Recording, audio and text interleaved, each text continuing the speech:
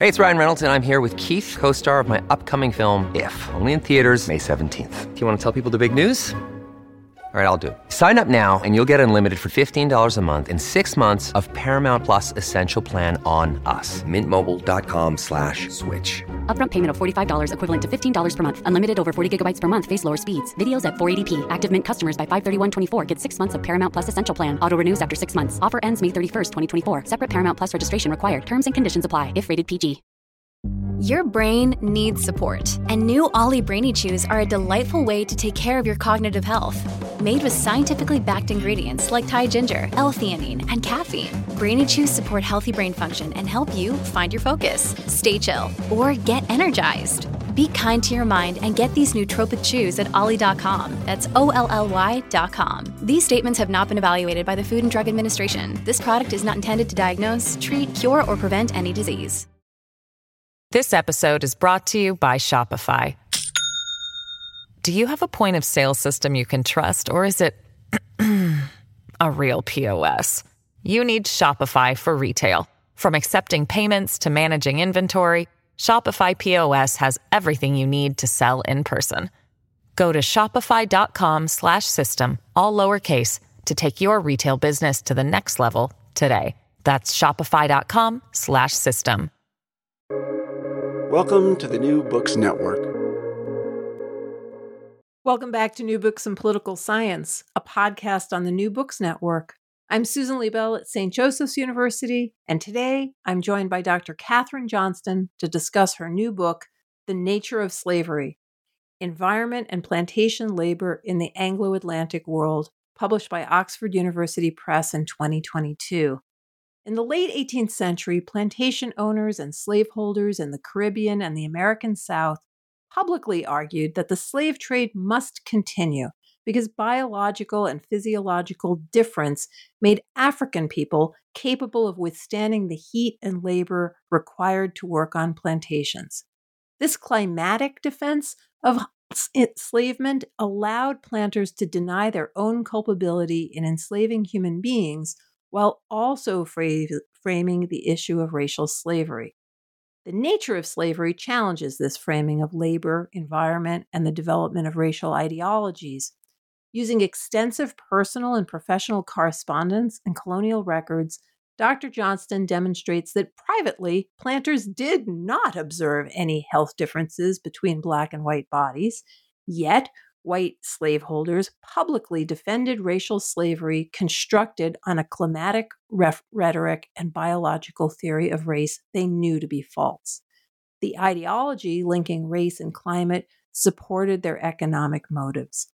Planters' strategic climatic defense of racial slavery in the late 18th century became a retroactive explanation for its establishment in the colonies. This rhetoric contributed to historical myths about enslaved bodies and a groundless theory of race, which was used to perpetuate the institution of slavery. Nature of Slavery powerfully argues that, quote, a rhetoric of bodily difference gained strength and power as slaveholders and others imbued it with a language of nature. The book interrogates how people with an interest in African slavery manufactured and publicly disseminated a baseless rhetoric about climate, race, and labor they knew privately to contradict their lived experiences. Katherine Johnston is an assistant professor in the Department of History and Philosophy at Montana State University. Her work focuses on slavery, race, the body, and the environment in Atlantic plantation societies. Kate, I'm delighted to welcome you to New Books Network. Well, thank you. I'm delighted to be here. So before we get to the argument of the book, I'm wondering how you came to write this book. Like, what drew you to the intersection of race and climate? I mean, the book contrasts what's said and written publicly with what's written privately. And I'm wondering whether you started with the public or the private. Yeah, that's a great question. So I was, as a early graduate student, really interested in basically the development of categories of bodily difference. And And so race was a big one of those. And I sort of thought, well, how is it that we got to this place where we think, we have this idea of race, right? And obviously scholars are, have debunked this, but it remains a really big part of our society. And so I was interested in how we kind of got there in the first place. So, like any good graduate student, I went to the library and I read as much as I could. And all of the material that I read, or much of it for US and Western Europe, pointed me to the late 18th century, and sort of said, well, the development of bodily sciences, right? Like biology, anatomy, phrenology, right? Craniology, including these things, people say they're not sciences, but at the time, right, they're given equal weight to things like anatomy and biology. And they said, well, the development of these sciences coming from scientists in Western Europe gave rise to this idea that there are, biological fundamental differences among people. And so I sort of thought, well, how did we get there? And in thinking, right, this black-white dichotomy became really apparent in this work. And so in thinking about how we got there, I thought, well, Western Europeans at the time have a lot of stake in plantation societies in the Atlantic world. And there is a space, right, where Black and white bodies coexist. And some of the other stuff I read sort of said, well, the information, about these bodies gave rise to these sciences. So I thought, okay, I'm going to read what I can, sources, from these plantation societies, and they're going to say something about this. And what I found was that the end of the 18th century, right, you have these debates in Parliament in Britain, and to some extent, U.S. Congress, where abolitionists are saying, well, we should end the transatlantic slave trade. And so you had planters, slaveholders, a number of stakeholders with an interest in slavery saying that would ruin the whole economy. It's impossible. Without Africans and Black bodies, we cannot cultivate these major crops, sugar and rice and all of these things, because only Black bodies are capable of this labor. So I thought, okay, so I went back and I started reading letters from plantation societies, either people like writing to family members or sort of absentee planters getting letters from overseers or managers or these kinds of things on plantations.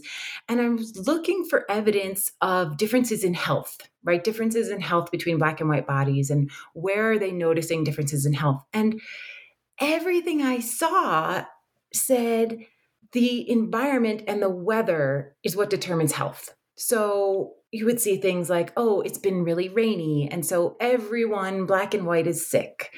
Oh, it's been really dry, and so people are healthy again. And you saw this, I saw this sort of over and over and over. And I was really puzzled because I thought they're not saying anything about differences in bodies in terms of health, bodily health between sort of Black bodies and white bodies. It's all about the weather. It's all about the environment. How close are you to running water? Where are you in terms of the breezes? What is the environment telling you? So it was the weather and it was the local surroundings. And that became this point of determining health, right? And so I thought, well, what is going on here? I have to kind of go back and look some more.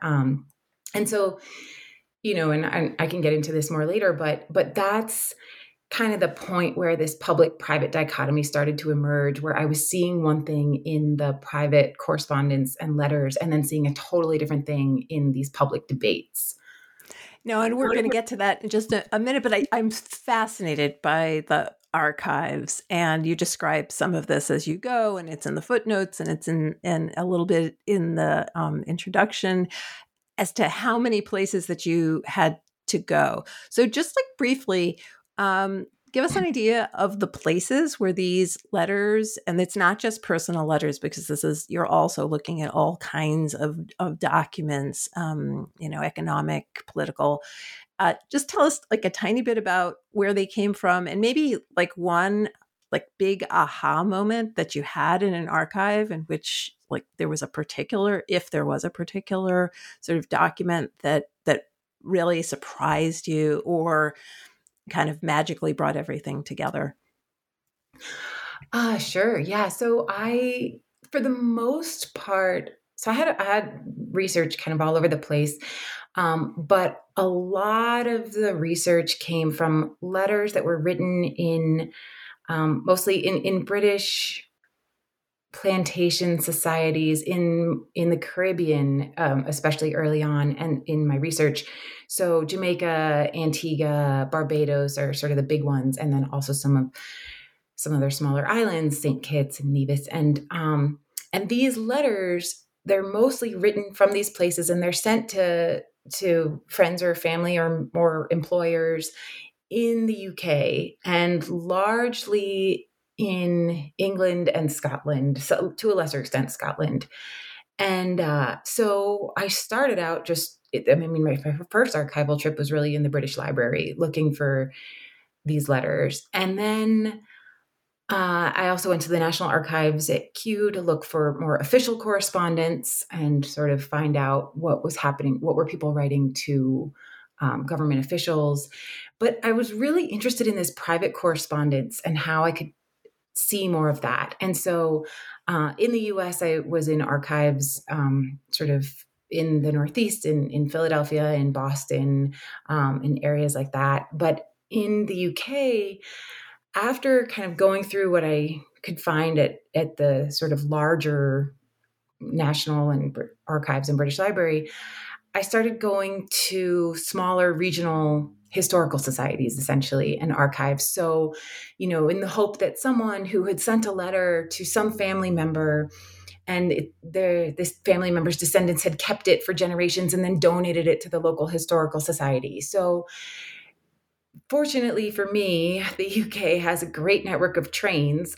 So I would find all of these little, smaller bits of archival material at various local, regional historical societies and travel around by train and looking for those and at them. And sometimes it was easy to access. Sometimes it was a lot harder. Sometimes I'd travel for hours and find, one fragment of a letter.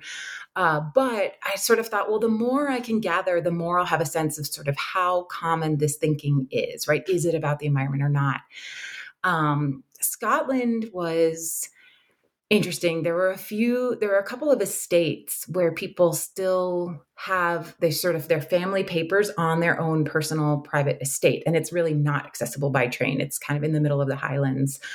And so for that, I had the slightly harrowing experience of renting a car and for the first time myself driving on the other side of the road and trying to find these estates that with, the most rudimentary maps. And I also went to archives in Jamaica. But for the most part, the archival material in places like the UK is stronger than that in Jamaica because the letters were being sent from Jamaica to the UK. Jamaica has a few copies, but they're less well preserved in some cases. But it was a really useful trip. An aha moment. I guess I do remember being in Inverness and sort of coming across a letter from the mid 18th century saying, oh, we've got, all these white people working in a field, and it's basically like they're slaves, and sort of coming across little tidbits like that where everything I had read told me that, by the, certainly long before the middle of the 18th century, you didn't have white people working in fields like that.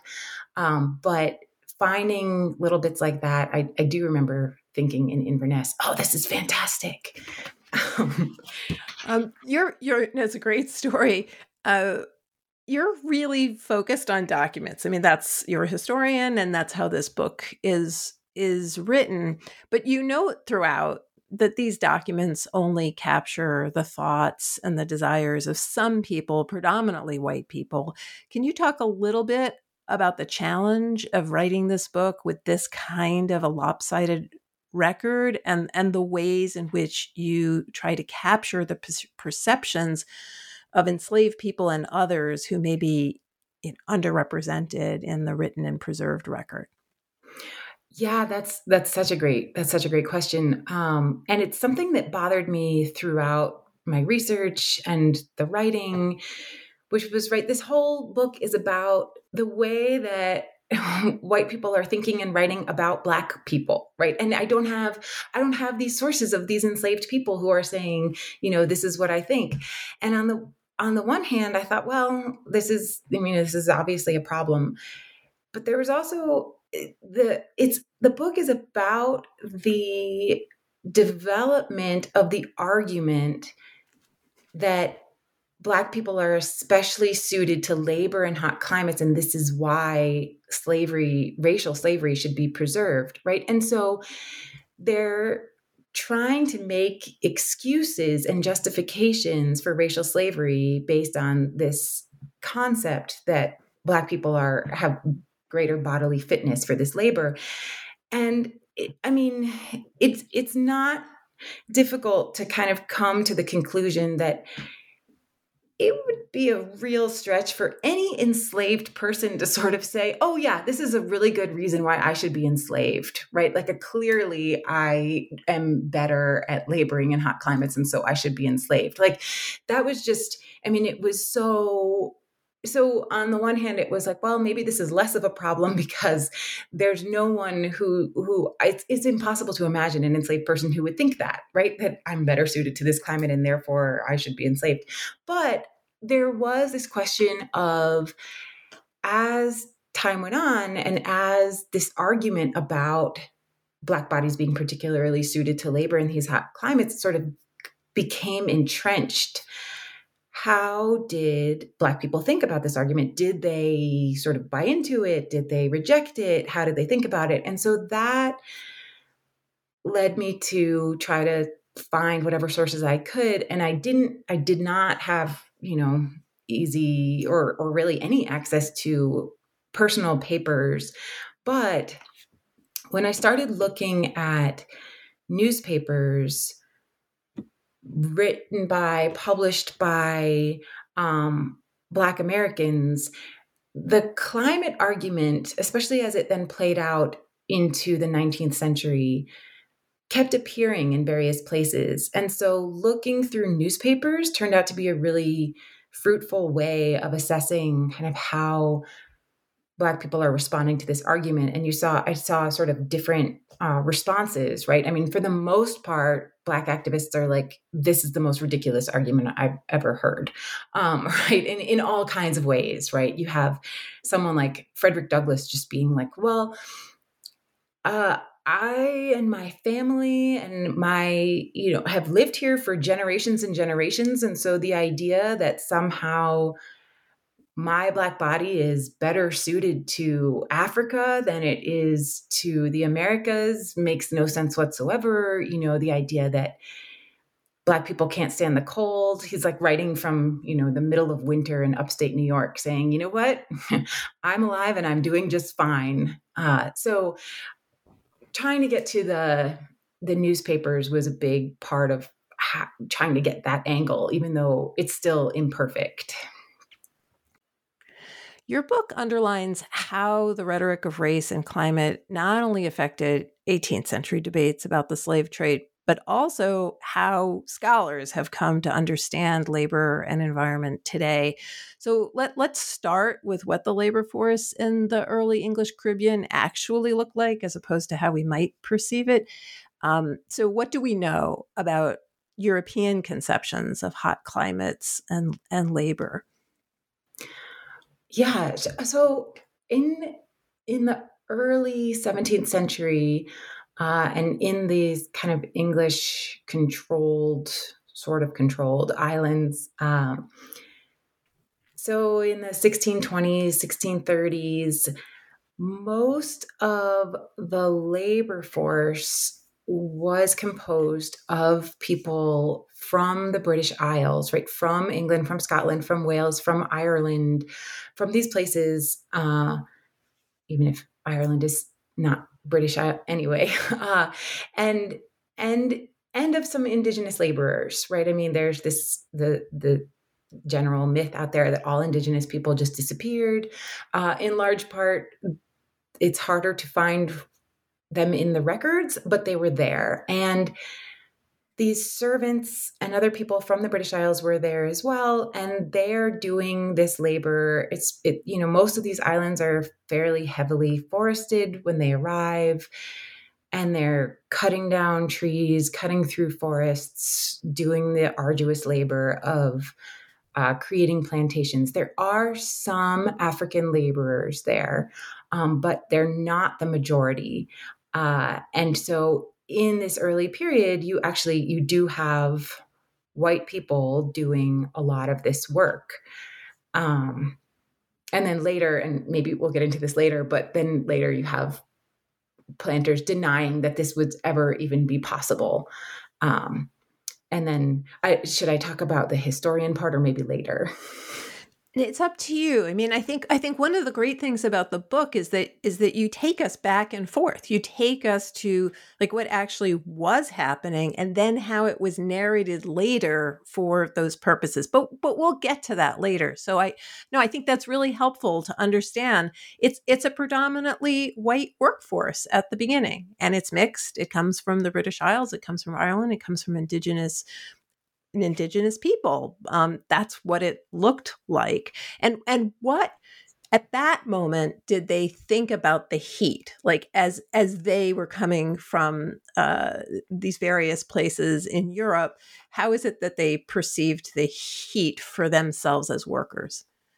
Oh, yes, right. Well, this is so central. So sort of in the very brief telling, there are these Aristotelian theories, right? That you can divide the world into these zones of the cold, frozen zones at the poles, and then these temperate zones where people can live, and then this torrid zone that's in the middle of the earth, and nothing can survive there. No, it's way too hot. It's burning.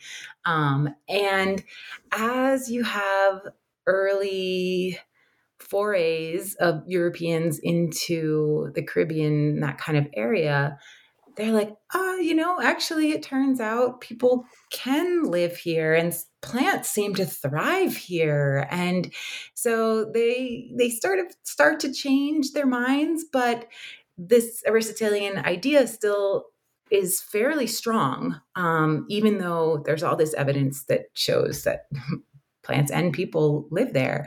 But they're still wondering, right, can white bodies survive here? Like, what's going to happen to white bodies if they go into this hot place? Are they going to change? And in what ways are they going to change, right? And so there's, are the food they eat going to change them? Is the air, the whole climate, how are their bodies going to change? I think that they believe that they will change, but they're not sure to what extent they will change and to what extent they can actually survive and thrive.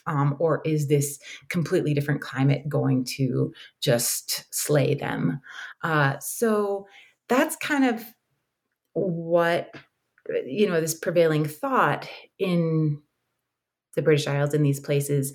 And then so early writings of people who go there start to sort of say, well, actually, this heat is kind of nice, right? This isn't so bad. And here are all the precautions I took, right? Here, I'm trying to not drink too much alcohol. I'm trying to not eat too heavy of a diet. I need to, do all these things. I need to keep myself warm. There's all this discussion about, if you should leave your pores open or make sure to close your pores because you're sweating, but otherwise you could get too cold and the nights are cool. And so, but there's a lot of this writing about, well, how do, for example, English bodies survive in this place?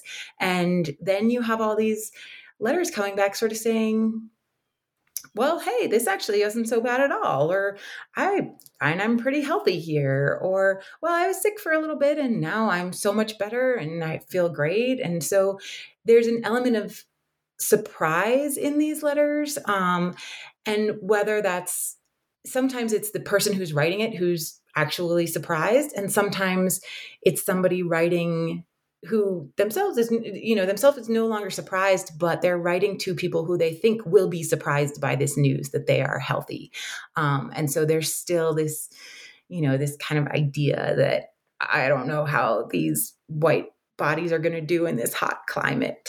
And that kind of persists even as people start to dispel any fears that they can.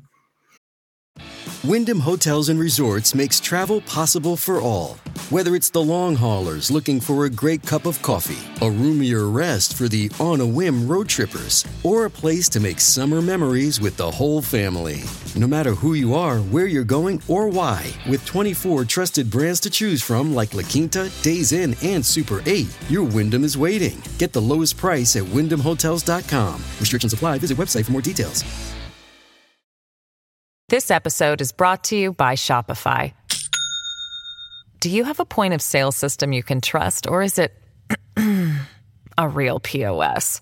You need Shopify for retail. From accepting payments to managing inventory, Shopify POS has everything you need to sell in person. Go to shopify.com/system, all lowercase, to take your retail business to the next level today. That's shopify.com/system.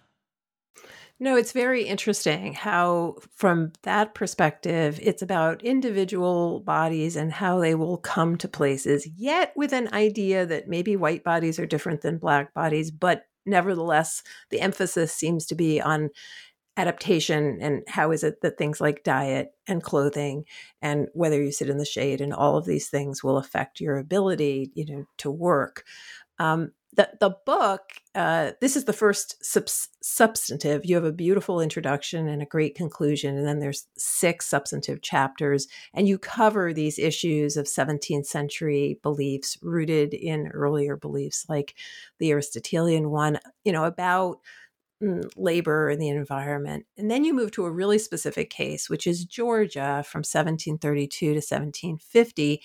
And this was a colony conceived as an experiment, one in which labor would be done without enslaved Africans. So tell us, I know all of this is condensing things that you spend lots of time being super nuanced about. So I apologize for that. It's just the inevitability of the podcast, a book in an hour. But what happened in Georgia, and how did that experience contribute to the justification for race-based slavery across hot climates, when this earlier conception seemed to say, like, actually, you can put anybody in these hot climates and they'll adapt? Yeah, well, Georgia, it's the most fascinating colony. So what happens in Georgia Still is, Kate. Yeah, right. It is. So toward the end, just as a brief background, toward the end of the 17th century, there's still this idea about, like, well, what do hot climates do? And but you begin to have this growing savviness of some people, especially from Britain, who are sort of like, I find that this climate is totally fine, but I also recognize that there's still a fear and still an uncertainty about what this climate can do to and for white bodies.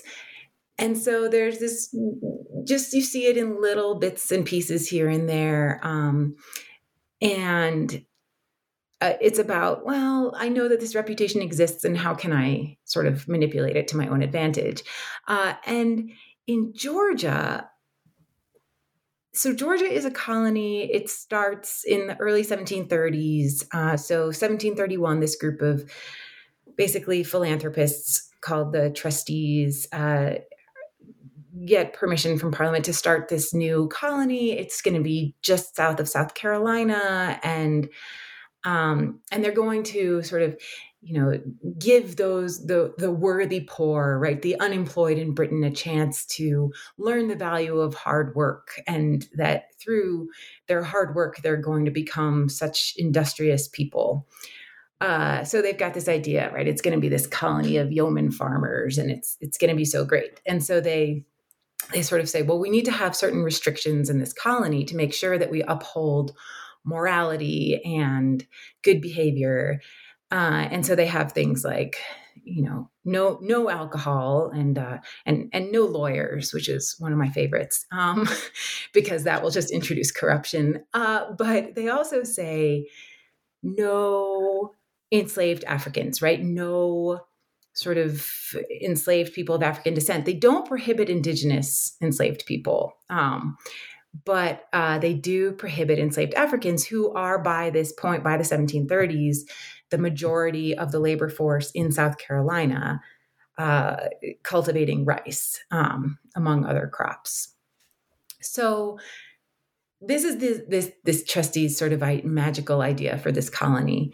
And they start to send over people from Britain, and very quickly there's all kinds of problems, right? I mean, there's hugely forested areas. They send over people who have no experience cutting down trees, no experience farming. They're completely unprepared for any of this. And they're just faced with these vast woodlands and told, okay, go ahead, clear and plant. And so there's all kinds of issues. And one of the issues is that so some of the colonists come over with servants, and they start complaining that their servants are totally worthless, right? They're running away, they're smuggling rum and getting drunk, they're robbing us, they're doing all kinds of things, and they're completely unreliable. And so they start complaining to the trustees, we need more servants, because we can't do this work. And then there's this faction that emerges fairly early on that historians call the malcontents, although I really like, in one of their earliest letters, they are referred to by as the Grumbletonians, which I sort of think is such a great word. But they start complaining and saying, look, this colony is never going to flourish because our labor is too expensive. At South Carolina, they used enslaved laborers. The products are much cheaper. No one's going to come here and trade with us because everything is more expensive, because we actually have to pay our workers. And so they say it's too expensive. Economically, we're never going to prosper. And the trustees are sort of like, yeah, they don't actually care that much, because their idea is not to have people grow rich, right? They don't want it to be like South Carolina, where you've already got a substantial class of very wealthy planters owning large plantations. And they don't want that. That's not their idea, right? They're not trying to, their philanthropy, they're not trying to help people grow rich. So then the malcontents change tactics, and they actually start writing, it's impossible for white people to labor in this climate, right? And they deliberately draw on this trope of sort of, well, what can white people do in a hot place? And they're like, oh, we're just dropping dead in the fields. We can't possibly do this work. And, we see in South Carolina, Africans doing their work with pleasure. They love it, right? And we can't possibly do this. So they start publishing this material saying this colony is not going to work because we're supposed to be relying on white laborers to do this work, and we can't do it because of the climate. And so they're helping to create this public rhetoric about bodies and climate and labor and what white bodies can and can't do. In the meantime, right, the trustees get some other intel, right, and other people in private correspondence get this too, that there's actually a couple of leaders of the malcontents, their brothers-in-law. And one of them decided he wasn't going to cultivate his land. Instead, he was going to be a physician. And the other one had a brother in St. Kitts, a brother in Bristol, and he'd started selling rum. And so the two of these guys had huge parts of the population of Savannah in debt to them for rum and medicine. But what they want is to become slave merchants. They've already got the family connections. And so they start using this debt to coerce residents of Savannah into signing petitions saying it's impossible for us to work in this climate. And the trustees still don't buy it, but this group of malcontents basically decamps to South Carolina. They're perpetuating this rhetoric. They're sort of saying it's impossible, and the colony starts to depopulate. People start leaving because they say we can't make money here, and it's flailing and failing, and we're not making any money, right? So they want to make money. The trustees are unimpressed, but after 20 years, in 1751, Parliament takes control of the colony and says, okay, we'll allow African slaves, and so enslaved people can come from Africa and be workers in this colony. And then it kind of, over the years, grows into another South Carolina. So what actually happens on the ground, and of course, this is a very condensed way of saying what happens on the ground, but what actually happens on the ground is that you've got these two people who are really intent on getting the trustees to allow Black slavery in the colony so that they can become wealthy.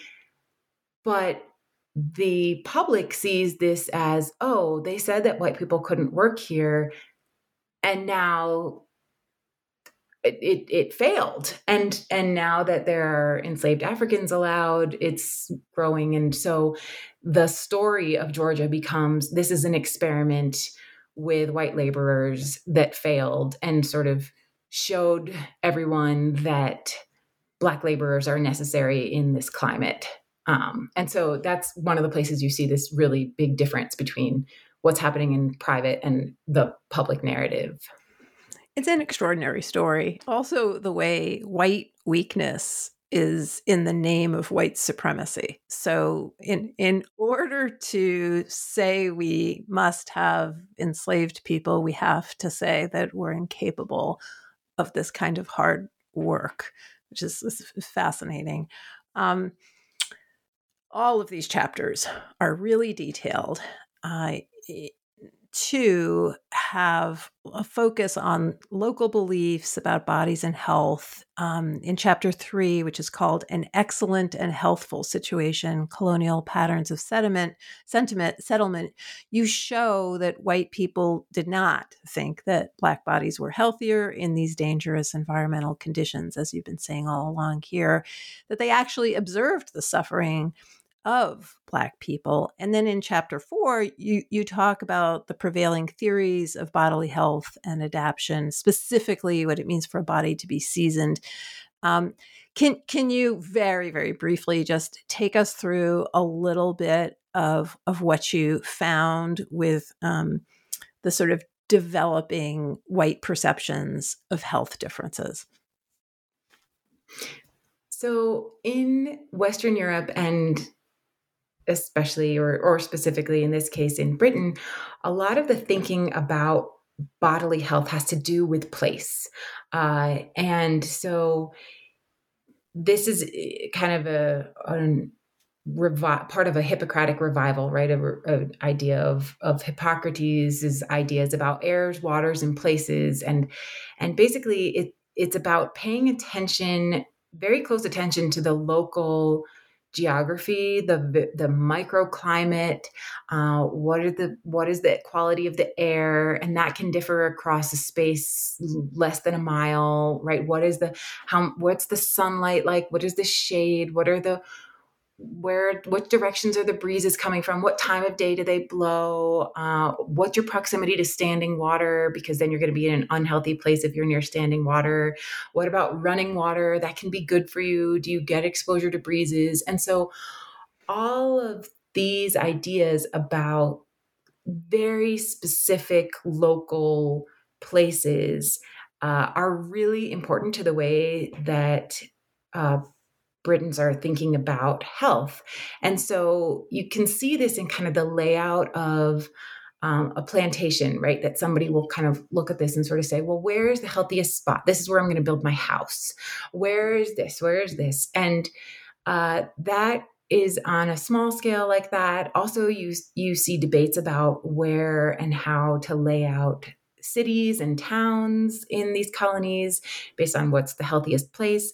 But all of this idea about health and what kinds of microclimates and conditions are going to make people healthy, there's no difference between, oh, white people are going to be healthy in this type of environment, Black people are going to be healthy in this type of environment.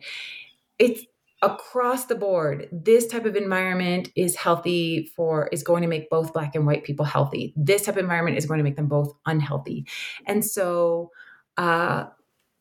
even though you have these later public arguments and earlier in Georgia about, well, only Black people can stand the labor in these places, and they thrive and they're healthy and this stuff. You see these in private sources, you see stuff all the time about, well, yeah, these Black people are really sick and they're dying and they're exposed. They're actually more exposed to these unhealthy environments, right? I mean, everybody thinks a rice plantation is mostly unhealthy because there's all this standing water. And they're like, well, look at the high rates of sickness and among enslaved Black people because they are forced to do this. And so one of the things that, chapter 3 does is really show that there's no difference in the conception of health between Black and white bodies. It's all about the place that you are and the exposure you have to environmental conditions. So that's kind of one of the pieces of this, right? And the other piece is slightly messier, which is this idea of individual bodies differing, right? So the same place is going to make everybody healthy or unhealthy, but also you can't really tell or predict who's going to get sick and who's going to be healthy because it's all about individual bodies, and that there's huge individual bodily difference among everyone, right? And there's no sense of like, well, white bodies are like this and Black bodies are like that. It's sort of like, well, everyone kind of has their individual bodily constitution, and that's going to determine how healthy they are based on their environment. But the best we can do is make it as healthy as possible for everyone.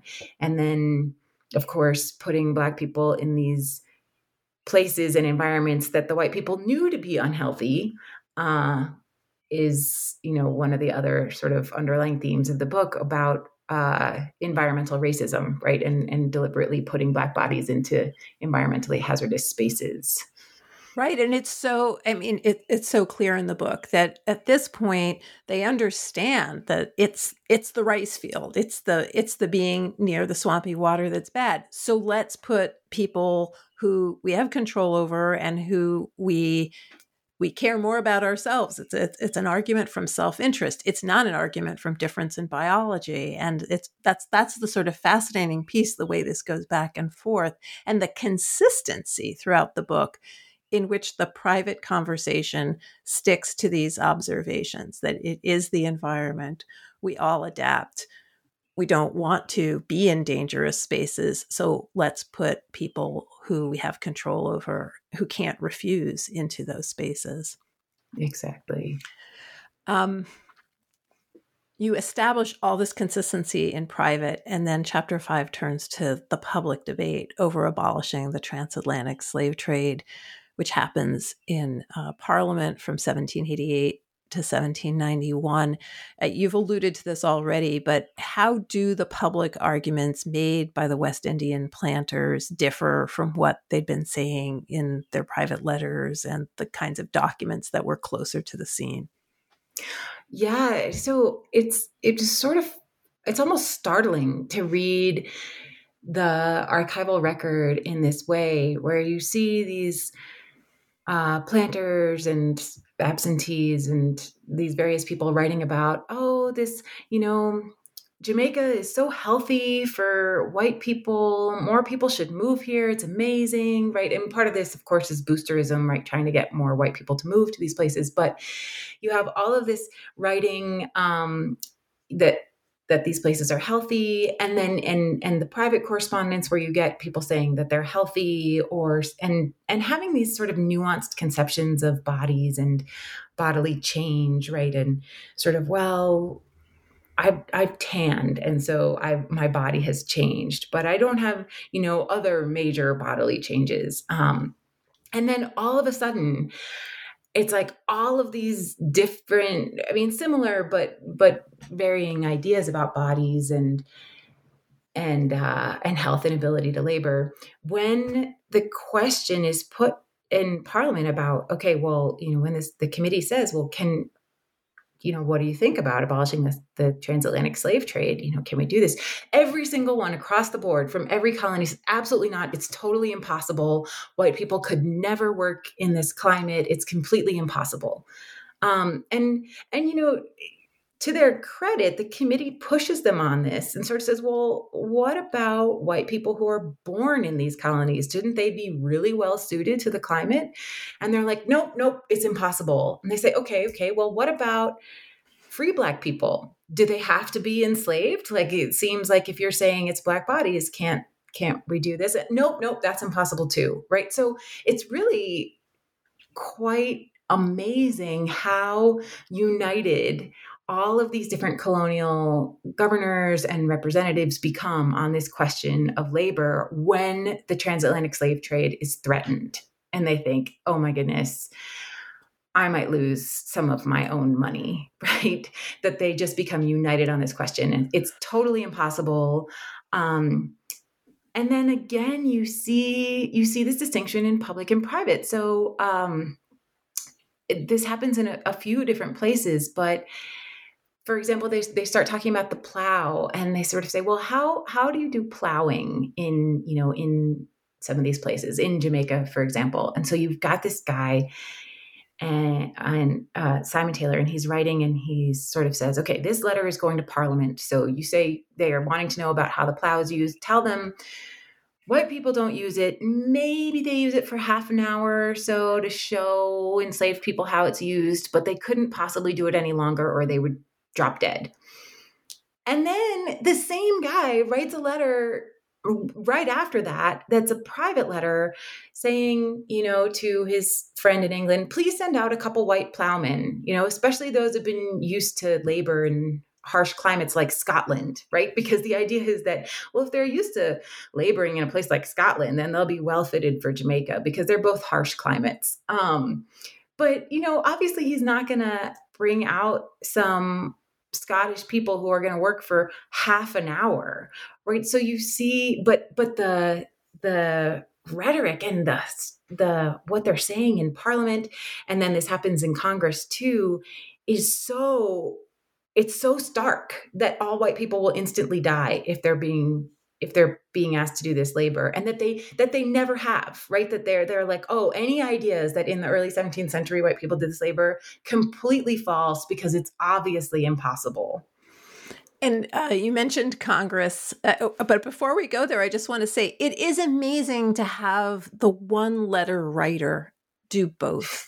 Which that must have been kind of a great moment to see that same person speaking out of the two sides, the public and the private, confirming what it is you're finding at the more collective level. But it's interesting to have one person doing both.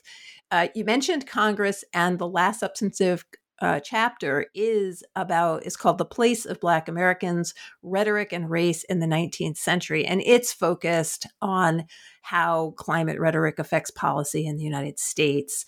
How were these arguments, just briefly, similar, different from those made in Parliament? Well, they're actually really very similar. I mean, in the U.S., I think, congressmen and legislators, especially from the Plantation South, from Georgia, from South Carolina, they're looking at these debates in Parliament and sort of saying, they're watching them very closely, right? What is coming out of here? What's going on here? This is something that they're following pretty closely because they see a similar abolitionist agitation in the US. And so they're taking these arguments and sort of saying, yeah, it's impossible, right? It's impossible for white people to labor here. And in the 1790s, you have, South Carolina congressmen saying, well, look at Georgia. See, it shows us that it's impossible for white people to labor in the South. And it can't be done. We have a new editorial assistant on New Books in Political Science, Daniela Lavernier, and she's a sophomore here at St. Joseph's. And she wanted to know, how the use of climate rhetoric and biological theories of race influence the development of racial connotations and practices outside of the transatlantic slave trade. If you know anything about that, I realize that's not the letters you're looking at. And she also wants to know how it is that you think this history of climate defense, of racialized slavery, is informing contemporary debates about racism and inequality. Like, is there a legacy of this narrative that's continuing to shape contemporary debates and inequality? Yeah, absolutely. So for the first question, I actually think it's really significant, right, to go back to the beginning and kind of how I became interested in this question. And I was reading all this literature that's saying, oh, end of the 18th century, this stuff starts. And I'm like, well, how does this start? This isn't, where's it coming from? But I actually think the huge publicity around these debates in Congress and in Parliament, the fact that they're happening in the late 1780s and the very early 1790s, seems like not just a coincidence that that's when these sciences begin to really like flourish and really emerge. And so it seems like it's highly likely to me that these debates about bodies and all of this language about these extreme differences between white and Black bodies based on the climate and labor inform these sort of scientific endeavors to prove biological race, right? And that it's sort of showing that there's these fundamental bodily differences, because if bodies are going to be so different in their ability to labor, then there must be something really different about them. And so I absolutely think that these debates inform sort of the development of race science. The legacy is actually huge, right? And so I think it's actually very relevant to today. So once this rhetoric gets really established, which I would say isn't really until after these debates in Congress and Parliament. Georgia's this little blip where it happens, but then there's no threats to the slave trade or to slavery after that for a while. So nobody sort of talks about it. And so when it really gets established at the end of the 18th century, it then comes up again and again in so many contexts. And I see this happening a lot in the US, right? So it happens in debates about colonization and emigration. Well, with this question of sort of, well, if you have Black people who are no longer enslaved or free Black people, where should they live? Should they be sent away to a colony in Africa? Should they be like, where should they go? And then Black people themselves who are like, well, should we emigrate out of this really racist place? Where should we go? Is Canada a viable option for us or not?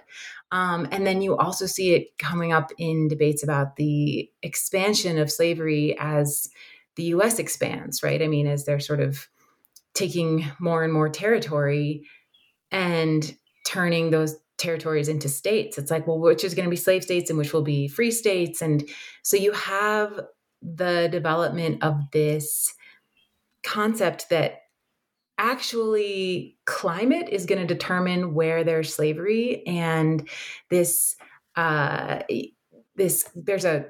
somehow a great climatic law, right, that exists that's sort of outside of legislators' hands, and they can't possibly decide where there's going to be slavery because it's all up to the climate, and it's kind of coming from this almost divine authority that's determined this. And but of course, Black activists are like, that's ridiculous, right? There's so many ways in which that's absurd, because things like cotton are grown in places without slavery. Places that once had slavery no longer have slavery. Like, the climate does not determine slavery, people do.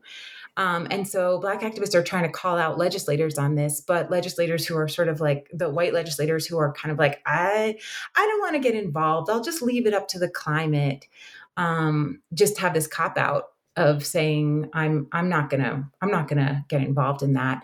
But the legacy really does persist. So even up to, and I think, this is in the book too, but Mississippi's Statement of Secession, they sort of say, we can't stay in the Union because if you're going to think about abolishing slavery, only Black people can work in our climate. And so it's not possible. And then, and maybe I'm going on a little bit here, but one of my favorite parts of all of this, right, is that right after the Civil War, and if I'm getting ahead of myself, we can jump back, but these Southern former slaveholders who are looking for labor, they sort of no longer have enslaved laborers, and they're trying to attract white laborers, and they're like, I don't know who came up with this idea that white people can't work in the South. This is crazy. This must be these malicious Northerners who have come up with this idea just to spite us, because that makes no sense to me whatsoever. And then they point to Georgia, and they're like, and I didn't go into this in the Georgia when I was talking about Georgia, but there's this group of people called the Salzburgers who come over, and they are able to work, and they're from Germany, and they're like against enslaved people. And for the same reason the trustees are, they say, we don't want any enslaved laborers here. And the Salzburgers get ignored in all of the later justifications for racial slavery.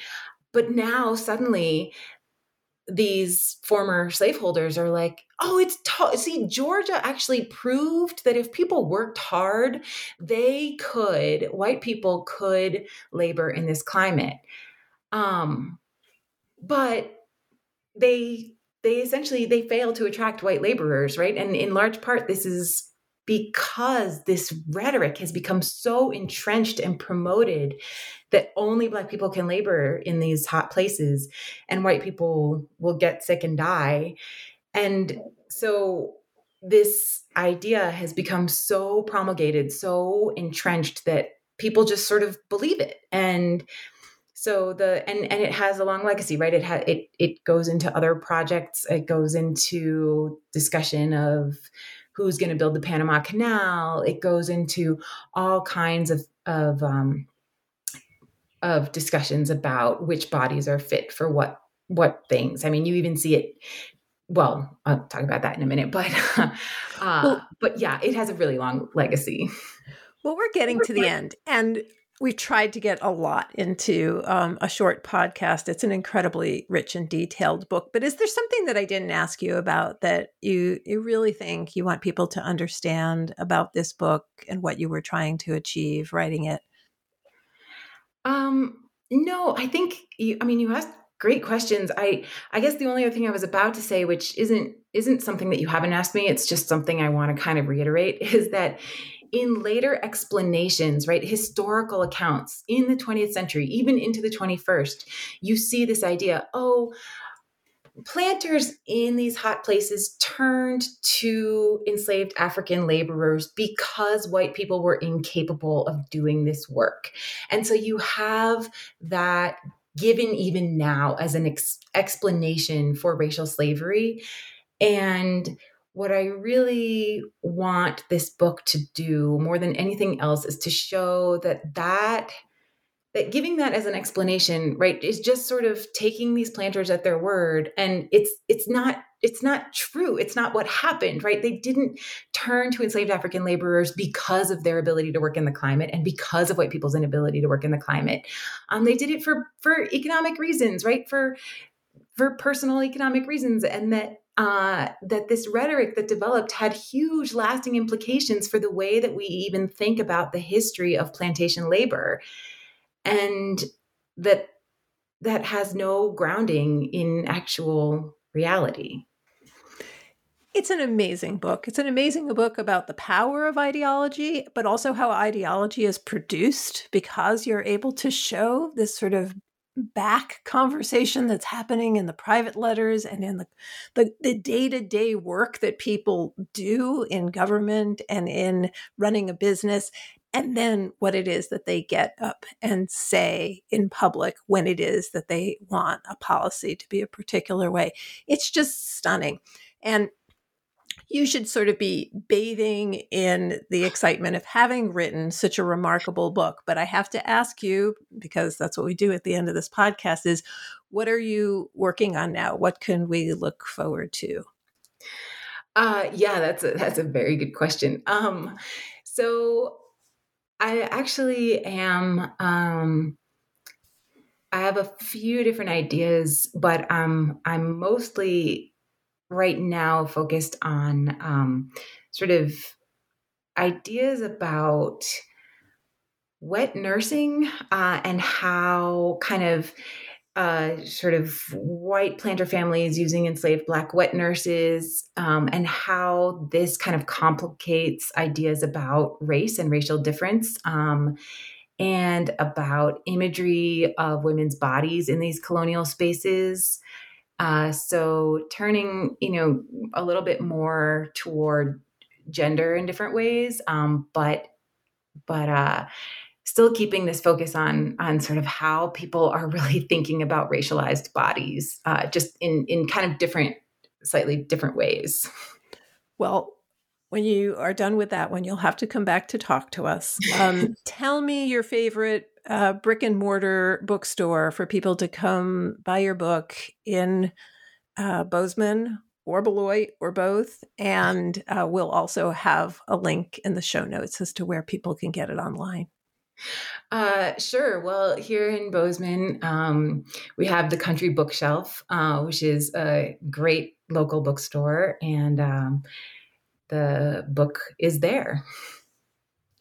Fantastic. I've been talking to Katherine Johnston, who wrote The Nature of Slavery, Environment and Plantation Labor in the Anglo-Atlantic World, published by Oxford University Press in 2022. And it's just been a delight to read the book and have the conversation. Thank you so much, Kate.